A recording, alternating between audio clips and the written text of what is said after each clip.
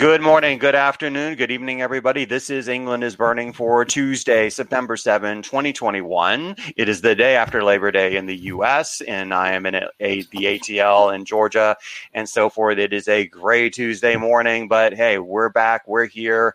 We're on the third of four shows this week. This morning, I have Rob Prattley from the CFCW Social to discuss from his side of the Chelsea-Arsenal match over the weekend, which was the sort of the highlight match, the build-up match of the entire weekend of the first WSL weekend of the season.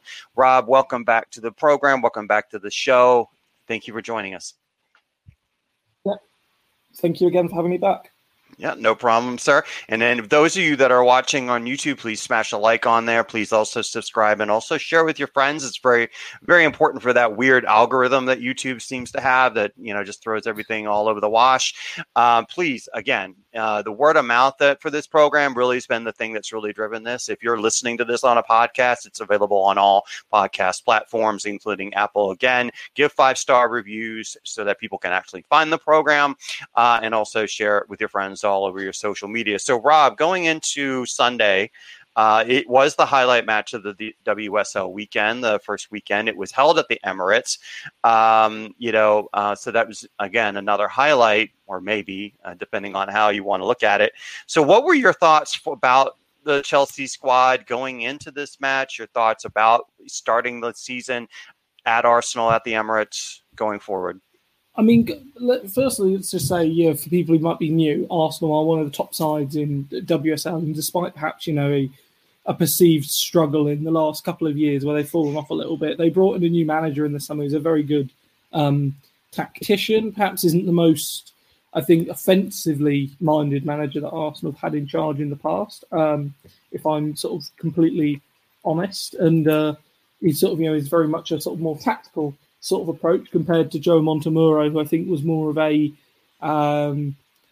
sort of manager in the sort of personnel sense, more of a case of let the players go out and play, and less of a sort of tactical impetus. They also brought in some good signings in the summer. They brought in Nikita Paris back doing good from Lyon, who, although struggling a little bit in Lyon, has a very good record in WSL. They brought in Frida Marnham, who's an excellent sort of young player. They bolstered the squad well. And I sort of said this last week that I thought they made some really decent acquisitions. And going into the game, I think probably I expected a similar situation to what ended up happening in the game, because Arsenal ultimately about 3 weeks ahead of Chelsea in terms of match fitness and match sharpness. And I think, that was the main thing really for me that showed. What I will say is that again, we'll cover it in more detail, but in a way I wasn't unhappy at the result wasn't perfect, but I wasn't really unhappy at it, because if you look at Arsenal being 3 weeks ahead and Chelsea being significantly less sharp, and also I think it would be fair to say fielding a weaker team because of the number of their big players that were missing, when they actually got them all on the pitch, Arsenal were clinging on at the end, and I appreciate that's partly because they had the lead and obviously didn't want to sort of drop it, but also just because it felt like Chelsea were just able to go up that gear a little bit. And if that's what they're like with players, still at half fitness, then you can only imagine it bodes well for the rest of the season. Certainly, and I had heard, though, a lot of interesting, comments about, the kind of the what I would call a PR fiasco nightmare that Arsenal had in terms of hosting that match. But I really don't want to get into that. Actually, I want to get into more of that with when I do the Arsenal show more specifically. But yeah, I mean, one of the things I spoke about, in the preview shows, with Josh, and I talked about Arsenal specifically and talked with the other folks, including yourself, Rob, was that, I think Arsenal had an extremely good window. And then at the end of the window, right before the weekend, they also signed Tobin Heath just to add to the mix. And so forth. She was not available for this match. But I'll be honest, in terms of the Tobin Heath acquisition, I'm not reading too much into that, as I think probably that's more of I would say, a political acquisition, someone who's made it clear she's an Arsenal fan. And I think, it will likely be a situation a bit like Alex Morgan. You may see her a couple of times, but I don't think you will see her significantly. And the fact they didn't release the contract details suggests to me that when NWSL starts up again, there will be an expansion side or someone that will be coming in and sort of, taking her away. And that's not me, belittling the signing. I think Tobin Healy is a wonderful, fantastic player, but it does just feel a bit like a political sort of acquisition, for want of a better word. I would agree. Without getting too much into it, I with the rumblings that I heard over here in the U.S. regarding the signing in the NWSL and also the USWNT camps that are going to be taking place and all of that, it just everything spoke to me. And I think the best word is your word. Using it is quote political. But going back to the main point is that Arsenal, in my opinion, had a really, really good window in terms of the players that they acquired. They have a new manager, all of the stuff, moving forward. So I really, really was rating Arsenal quite highly going into the match. And also the key also is, Arsenal, as you just mentioned, Arsenal played, qualifying matches for the Champions League, while Chelsea was in preseason. Not a knock on either one. It's just that's the reality of the situation. Yeah, exactly. I want to make it clear. I'm not suggesting that's any excuse for sort of my opinions and facets on the performance. It's just a natural sort of fact, and you see it in the you've seen it in the men's game with some of the players that have returned back late from the Euro. Some of the Italian players have struggled to get going again at the beginning of this season, particularly those at Juventus, because of the fact that they've had congested summers, and some of the Spanish players who were at the Olympics that have come back. I mean, again, I think Barcelona have announced they've given Pedri extra rest because they're so concerned about how much he's playing at his age. And this was, ultimately always going to be unavoidable. The thing I do worry more for is when we have the situation sort of inevitably in the next couple of years when more and more competitions start getting more and more bloated, and we're already seeing that with the UWCL in the attempt to pair it up to the Champions League. And that's when I think, you're going to start increasingly seeing teams having bigger squads. Because I found it interesting that last year people, lambasted Chelsea for having a big squad and said, why have they got all these players? XYZ isn't playing. Yet this year, Arsenal have done the exact same thing. And the solution, it seems to be, look at how well they've recruited, look at how many, players they've brought in, when even with the players they lost in the summer, they hardly had a weak squad. And I think, to a lesser extent, you've also seen this with Manchester City in the window where they've brought in more players than they've let go, and they brought in more first-team players. And I think ultimately this is just people now realising the reason why Chelsea did it is the reason why Lyon do it and the reason why Wolfsburg do it, is that you need to be at a point where you can effectively field 2 quality 11s in the same week. Or, maybe if the goalkeeper is the same, you need to be able to field 21 really good players in your squad, or maybe sort of near at sort of 18, 19, if you've got players that can play twice a week. Absolutely. I mean, and I've made comments about that where it's like, in order to compete with the multiple competitions that are taking place in England, with the league, with the qualifying for the Champions League, the Champions League itself, the Conti Cup, the FA Cup, and so forth, all of these competitions, in order to be successful, throughout the season, you have to have essentially an A squad and an A.2.1 squad, and the difference right now, I think, between the top 3 sides, between Arsenal, City, and Chelsea, and everybody else, is the depth of all 3. But yes, you're right. Chelsea got a lot of criticism and a lot of flack and so forth for having such a deep squad. But there is a legitimate, rational, insightful reason. And that's one of the reasons why Chelsea's business is so good, is because they kind of see the writing on the wall and then make adjustments and make changes as needed. And they may do it a little bit ahead of everybody else. And so forth, but there's an absolute reason they saw the writing on the wall, and that sort of proactive approach, is rather important. But let's get back to the match in play here. So I'd heard, when I was listening to some preview shows, podcasts, and so forth about Chelsea going into the season, one of the couple of comments that I had heard was about, in preseason, Emma Hayes kind of playing around with a 3-4-3. Formation, which is a change. So sure enough, in the first match of the season, Emma comes out with a 3-4-3 formation. Rob, can you kind of shed light on sort of the evolution of that? I can see the idea behind using the 3-4-3. I think the lineup the other day was the wrong lineup for the 3-4-3, but I could see where it could work really, really well for Chelsea. And I think it requires a sort of quite a different way, almost taking a 3-4-3. I almost think they'd be better off, and this is where you do then have issues of the exploitation down the wings, is almost using a diamond in the midfield. And I've said this to a few people, is that I think if they had a diamond with Ingle at the base of it, and I think, I said to a couple of people now, Sophie Ingle was the biggest miss for Chelsea the other day, not Fran Kirby or Sam Kerr, it was Sophie Ingle.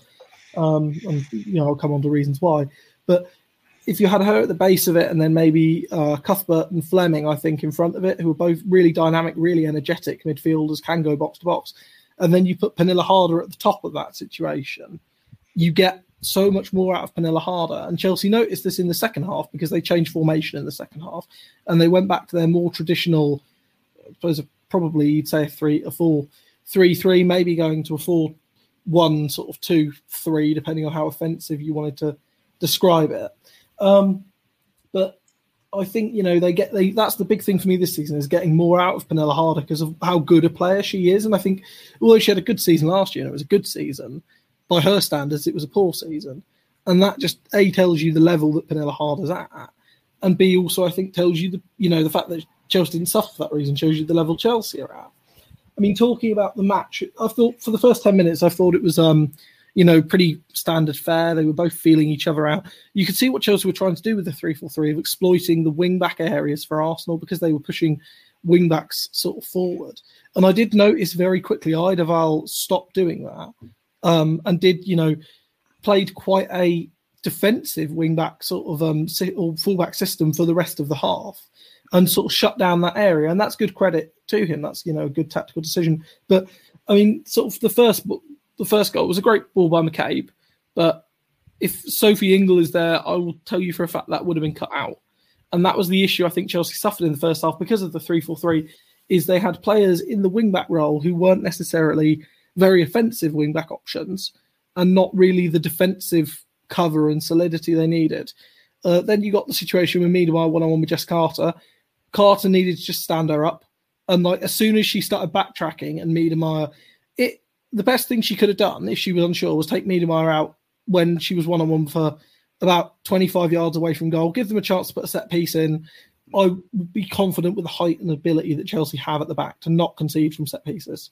And, ultimately that bared fruit of the weekend. But I would be confident in the ability to defend set pieces, take the foul and commit it there. As soon as she got her into the box and was turning her, I personally think, I said last season, I'm not sure what Carter's real role is in Chelsea's side, and I think she did okay towards the end of the season, but I think that's one of the positions, and Emma did allude to it in her sort of post-match interview, that the wing-backs and stuff and full-backs were where she looked to improve, but they couldn't get the right names in. And I also thought, to be honest, AKB should have done better. I think it's the sort of one where early in the season, perhaps the goalkeepers aren't fully warmed up. They, do concede one or two goals like that, and they should have been, 3 or 4 months down the line. I think she probably gets down to that because it wasn't, let's be honest, it wasn't a brilliant strike from Miedemar. It was well placed, but it wasn't exactly, arrowed into the corner. It sort of just trundled into the net more than anything. And I think, as soon as that happened, it made it difficult for Chelsea because it sort of put the game plan out the window. I think the plan was to try and score first and try and draw Arsenal out. And the problem is, as soon as Arsenal took the lead, they were happy to then sit back and let Chelsea control possession. And that was, I think that's partly due to Eidevall, as I said, a more defensive tactic compared to Joe Montemurro, who was very much out and sort of pushing on the press. Whereas in this case, Arsenal were keen to press in, say, the final in their defensive third and keen to sort of put pressure on then. But as it sort of, when Chelsea had it around the defensive positions, were stroking it about, they weren't really committing anyone. I mean, sometimes Miedemar was going out and looking for sort of, the options to the mistake, and Mead, who, continues to be Chelsea's sort of chief tormentor, was occupying the space really well. But they weren't really trying to deploy anything like a gegenpress or anything like that. Chelsea obviously improved towards the end of the first half, and, I thought they were really unlucky, firstly, through G's initial effort to not draw level, because I thought it was terrific, terrific save, fair play, take the hat off. And then from the resulting corner, there should have been a penalty as McCabe, when you see the replays of it, just completely pulls down Pernille Harder in the box. But ball rebounded, I think, to Millie Bright. Bright put it sort of cross shot in. Leopold's good composure to play it on, and then Cuthbert sort of fired it in. And at that point, you were sort of looking at it, and I didn't think Chelsea had played particularly well, but I also didn't think Arsenal played brilliantly. I was a bit surprised by hearing all the pundits saying, Arsenal have had a fantastic first half, because I thought they did okay, if not spectacular. I think it was more the thing for me sort of more was how poor Chelsea were, especially in the transition. But that may just be me looking at it from a biased eyes, really. Yeah, I my thoughts when I was watching at least the first half was, the goals and going into the second half were, my thoughts was particularly around the Miedema goal was like, well, is this more Miedema's brilliance or, just Charles's inability to defend in that situation? But I think, it seemed to me that there were just moments of, there were moments of individual, brilliance, that led to where Arsenal was sitting, not necessarily playing the best, match as a team. I would couple that not only with individual brilliance, but also with individual mistakes.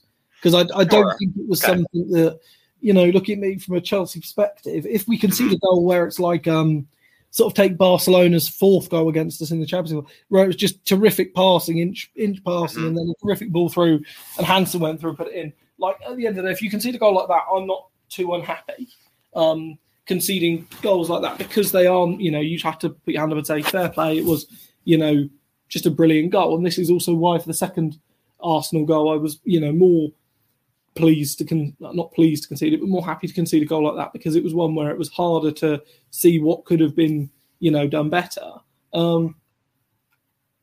But yeah, that first goal I thought was just poor individual mistakes. Again, first from Charles not tracking the initial sort of pass around the corner, then Carter not committing the foul on Miedema when she should have, or should have, and then also AKB not getting down quick enough to save.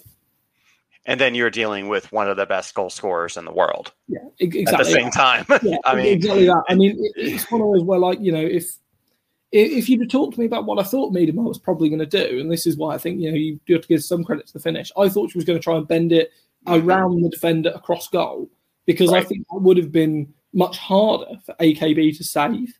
And I think in a way she got caught out by the near post shot, because she too was expecting that strike across. Now, I may be doing her a bit of a disservice. Again, I'm not part of the goalkeepers union. She may have been uncycled, and I know how difficult it is from a sort of keeper's perspective, especially when you watch it in real time, the ball always seems to be traveling slower than it actually is. Right. And then having a situation where you had Miedema one-on-one with Charles, and then you're now left with Charles on the ground, and you're essentially one-on-one with Miedema, you're going to have to guess one way or the other, and you just go by, have to go by, muscle memory and tendencies, in that type of situation. So, but yeah, I mean, the thing, my first thought when I first saw that goal was sort of like that height, it's like, oh no, here we go with the a defensive lapse on the wing. We've seen this before, this play out.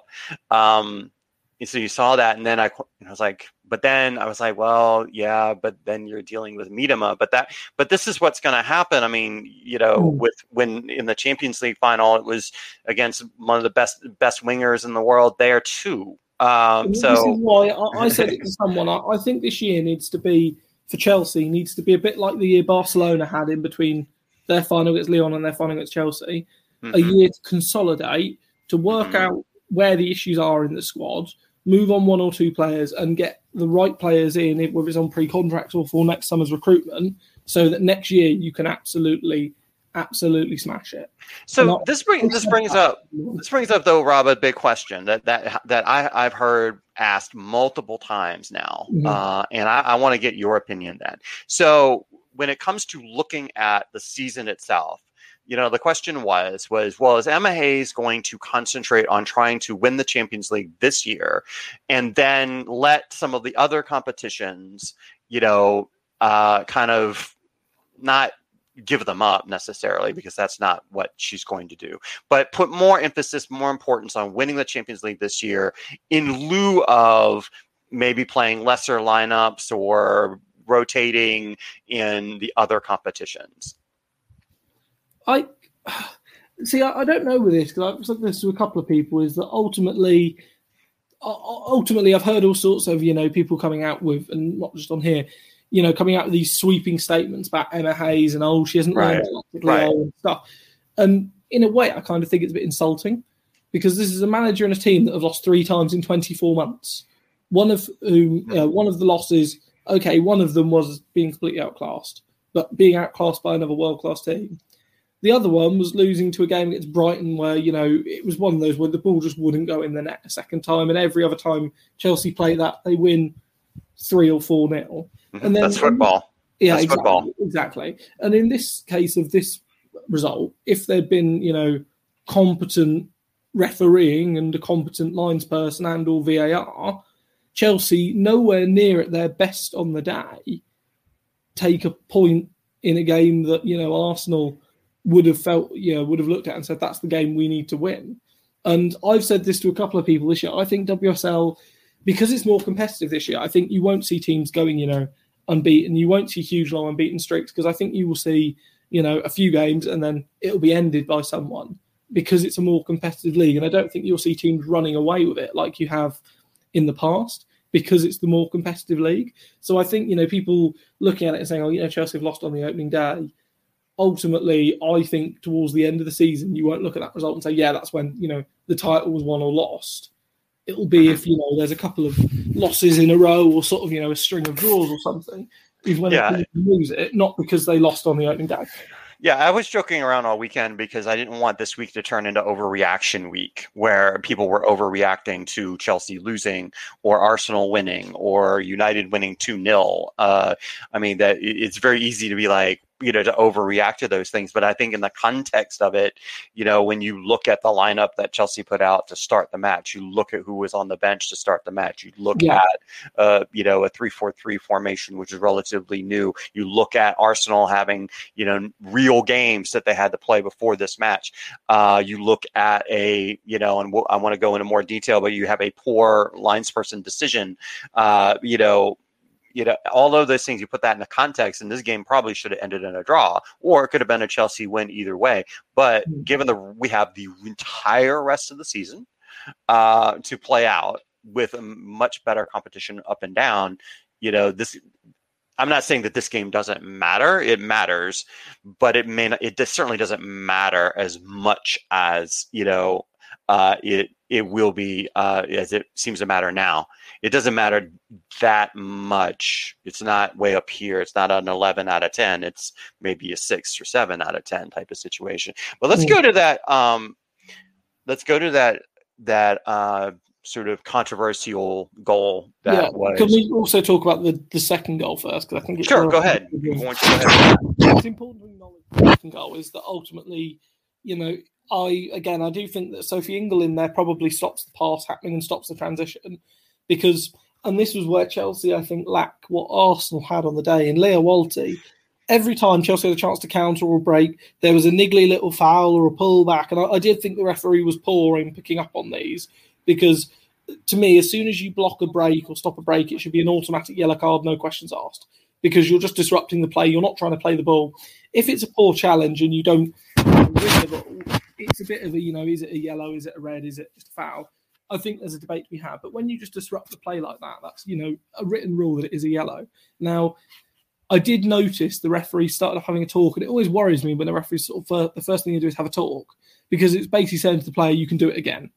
And I would rather a strict referee come out and sort of stop it happening immediately, so the player's got to work it around it. And this is where the best defence midfielder, Walty's a very good defence midfielder. She knows her sort of way around this. And I think also Rebecca Welch was, swayed a little bit by the crowd and the fact that there was quite a partisan crowd. A lot of the decisions went against Chelsea on the day, and there were a lot of, situations that 50-50s that could have gone either way that did seem to go to the home side. But again, it's important to suggest that I'm not saying the referee, was the reason why Chelsea lost. That's not fair. The referee wasn't the issue. But the second goal, as I said, Ingle, Miedemar turns. This is why Miedemar is a very good player. She isn't just a goal scorer. She can create as well. Slips the ball through. And when the ball was actually slipped through for me, I actually thought Chelsea defended it quite well because they weren't goal side initially, but they did manage to get back on goal side and actually stand her up. Now, if there was one thing they could have done a bit better, is get that bit closer, because as soon as she stands them up, there was only ever one place she was able to shoot. And it's one of those things. When Beth Mead plays against Chelsea, she seems to sort of turn into some sort of superhuman, sort of, the female equivalent of Lionel Messi. And I've said before, I'm more scared of facing Beth Mead for Arsenal than I am for Vivianne Miedemar, because Mead just has that ability against Chelsea, and that sort of knack of just being one of those players that just seems to always save her goals. And, she might not even score for another sort of 6 or 7 game weeks, but if she plays Chelsea in a cup, guarantee she will be on the score sheet again. Just the inability to defend against it. And I think it was telling that happened right after Wrighton sort of hit the bar with the sort of cross-come shot that was tipped onto the bar. Because I think if that had gone in, I think Arsenal heads might have gone down because it came so quickly after half-time. And instead, I think you saw Chelsea's heads go down a little bit. Mm-hmm. And that, I think, contributed to the third goal. Now, with the third goal, I will just go out flat out and say it was offside. Offside. It wasn't a hard decision for the linesman to make. The linesman, if they're inside, or lineswoman, if they're inside with the game, in line with the game, you can clearly see she's offside. You can see where Millie Bright is. And as soon as that went through, I thought it was quite telling that Mead actually stops for a split second because I think she expects the flag to go up and to go offside. Obviously, it doesn't. She's one-on-one. Once you're one-on-one, rounds the goalkeeper and puts it in. And I think, in a way, this is almost the best argument for having technology in the women's game is for offsides. And also for goal line decision systems, because there are an awful lot of goals you'll see, and you saw one on Friday with the Reading game where the ball looked like it across the line, and then Manchester United go up the other end and make it 2-0, and suddenly it's game over. When in reality it should have been 1-1 in a different match. Same as in this match. If it suddenly, if it stays at 2-1 and Chelsea brought on, their big guns, because after they brought them on, they did dominate the game categorically, and were the much better side. Does the result sort of change?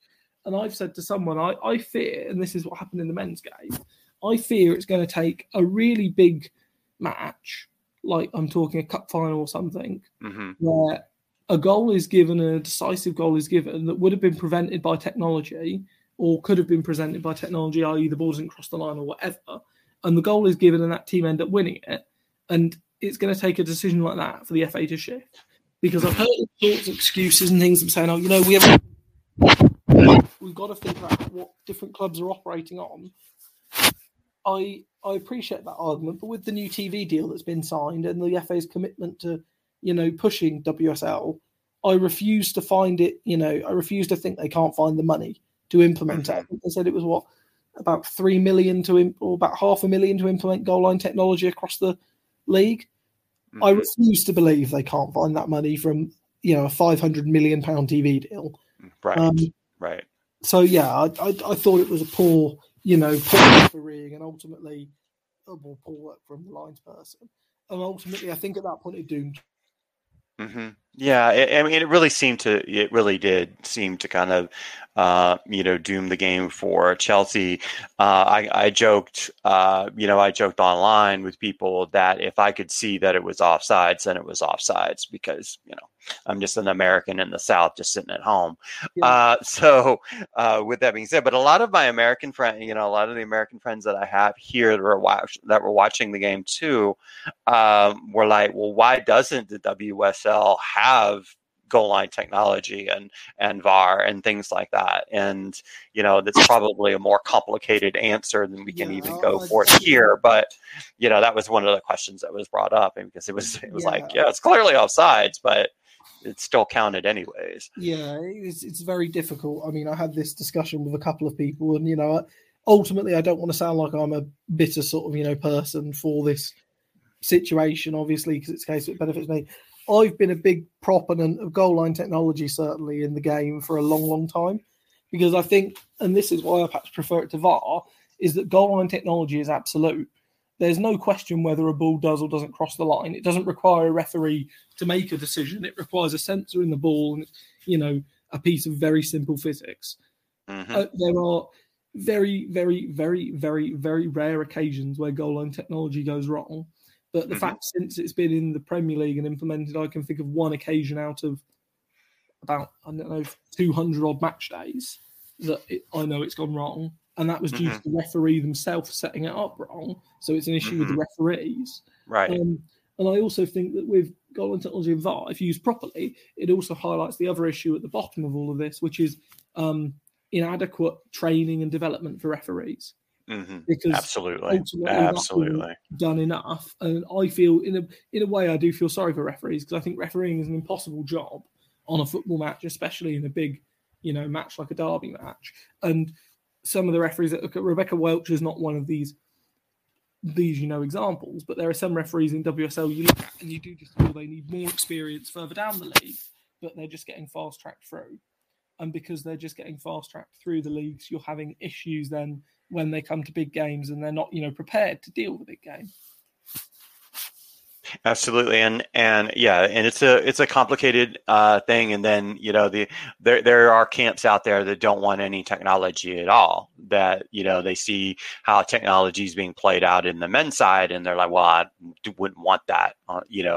That's been a mess over there. So why would we put it in the women's game also? But there is that camp, but I think that's a smaller camp, I would say, because people I think are thinking like, we don't want the situation that you just mentioned that we would be afraid of happening is let's say we have a bigger match and they don't have the technology, and so there's a call that's missed and so forth, and it leads to somebody winning when they shouldn't really won, if the technology was in place. So that's the biggest fear overall, but it does need to be sorted out, particularly I totally agree with you about it needs to be started out with the fact of the matter of having the TV deal in place and trying to get a higher level of legitimacy, to the league overall. It's all of those things combined and so forth. So just looking at some stats of this match, there's not a whole lot that really stands out. You got to love the folks at fbref.com. That's where I get a lot of these statistics, y'all.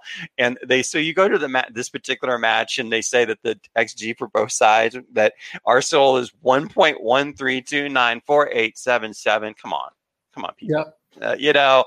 And then Chelsea's was 1.077835514. Who cares? It's 1.1 and 1.1. That's basically it. Let's do some rounding. Let's just do that. Cool. The other thing is you mentioned this earlier, was that there were moments where Arsenal was just fine because they had the lead, just fine letting Chelsea have the ball. So Chelsea dominated possession 59% to 41, had the most touches, had the most crosses, had the most corners, committed the most fouls, and Arsenal was forced to commit the most clearances. So, Rob, who was your player of the match for Chelsea? I think from Chelsea, I thought that Erin Cuthbert had a really, really good game. I was about to mention her name. Again, I thought she did really well. Obviously took her goal well, got a very good assist for the second, but generally I think did very well in what's an unfamiliar position. And I think against worse sides than Arsenal, I think it can be a really, really potent threat, the 3-4-3. Mm-hmm. Because I think, against the teams that, and this is where I think Emma is perhaps looking at it, I don't necessarily think Arsenal was the right game to test it in, but I think it was to have that extra bit of, attacking impetus and sort of to be able to attack these teams into submission with the sort of 3-4-3 formation, in order to then, once you've got the lead and got a couple of goals ahead, being able to rest a bit more.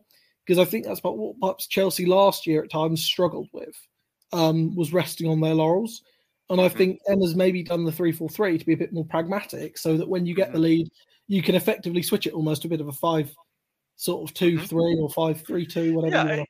It does appear that way. From a technical perspective, it's easy then with that type of setup to go into I wouldn't say, I say this loosely, quote unquote, a shell, but that's kind of what a 5-3-2 is, when it comes down to it from a defensive standpoint. But the stats I love the stats on Cuthbert in this match because because I always look at this, it's like, so she had the goal, she had an assist, she was fouled 3 times, and then won 3 tackles.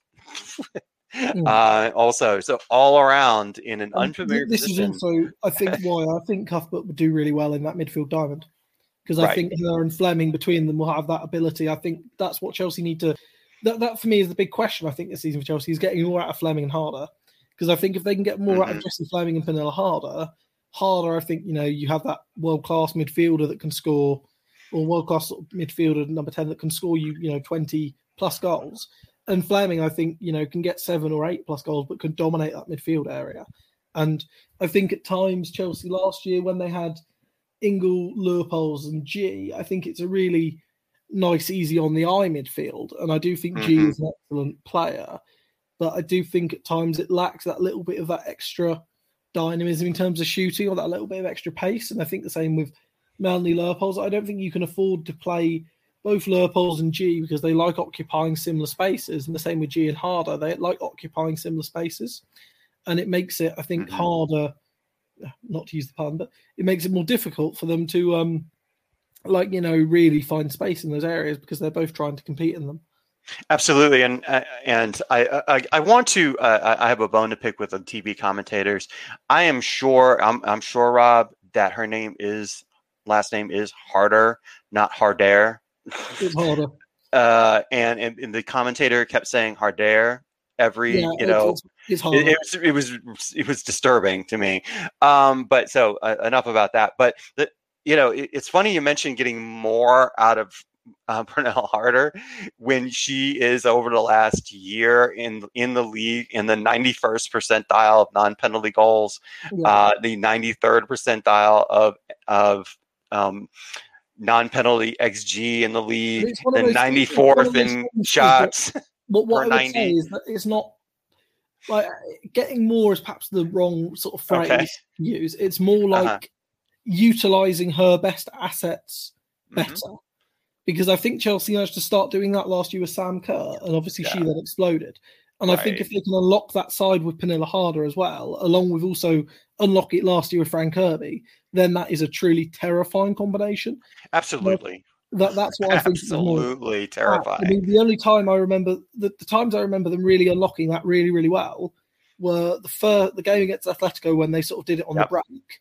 Right. And they, could have scored 3, 4, 5 times on the break. And also that for the second leg against Wolfsburg, where they got them all in sync in that first half and just tore Wolfsburg to pieces. And just, completely tore them to bits. And also, I definitely see your point. Probably Bayern in the second leg as well, in the second half of that. And it's that level, if they can get that, it's more of almost what Chelsea can do for Harder, I think, is the question. And what they can do in that regard. Because I think if they can, if they can unlock Harder that bit more, then I think it is like another new signing in a way. And I detest using that phrase because I think it's a stupid phrase. But it is like she's a very very good player in WSL. But what I want to see is the Pernille Harder that was the Europe's best player. And so far we've only seen very brief flashes and glimpses of that. And if Chelsea can start harnessing that on a week in, week out basis, then it does become very, very scary for the league. Absolutely. I completely agree with that. I threw those numbers out just sort of almost in jest that, I mean, even with not having her best season, she was still at a very, very, very high level. And to see it that even go even further into a higher level if utilized with all her strengths in mind, then that makes, that's just another weapon that I think everyone knows is out there, but, hasn't been unleashed completely on a regular basis. It is kind of scary. So in closing though, Rob, in sort of wrapping things up, so what should we look for in Chelsea's match against Everton on next weekend? I think you will probably see a Chelsea, again, I don't like using the phrase, but you'll probably see the blue backlash, I think even though Everton started the season poorly themselves, I think Chelsea will, especially with a full crowd at Kingsmeadow, there'll be the fans back for the first time. Emma will be determined to sort of, get it right. And I think you will expect to probably see, I don't know if we'll see the 3-4-3 again. I think you'll probably see Kirby and Kerr probably starting. I think England probably missed out on her chance to sort of stake a real claim for it. So I think you'll probably see a real attacking show from start to finish. I think Chelsea will be determined to sort of, get some numbers on the board. And it'll be really interesting to see how Everton do actually after their own first weekend, because I think, they quite frankly were abysmal against Manchester City. As good as Manchester City were, I thought Everton were terrible. And it does raise that question that I asked of have they recruited too many players? I was going to mention that, Rob, where it's like, I mean, you were the one out of everybody I talked to was saying, you know what though, Everton may have flip-flopped themselves way too much. It's one of those where I think, playing them early in the season, and this is what one of the Arsenal fans I follow said, is that once Chelsea get that 3-4-3 under, you can see what they try to do with the 3-4-3. Once they get that 3-4-3 in place, and if you perhaps, think instead of Brighton and England, you're putting in Kerr and sort of Kirby.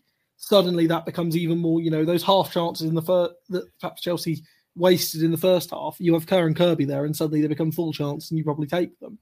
And it becomes a lot more of a deadly proposition. In the same way with Everton, you kind of want to play Everton early on before the signings, I think, have got their feet on the ground, got into the swing of things, and are sort of effectively up to speed.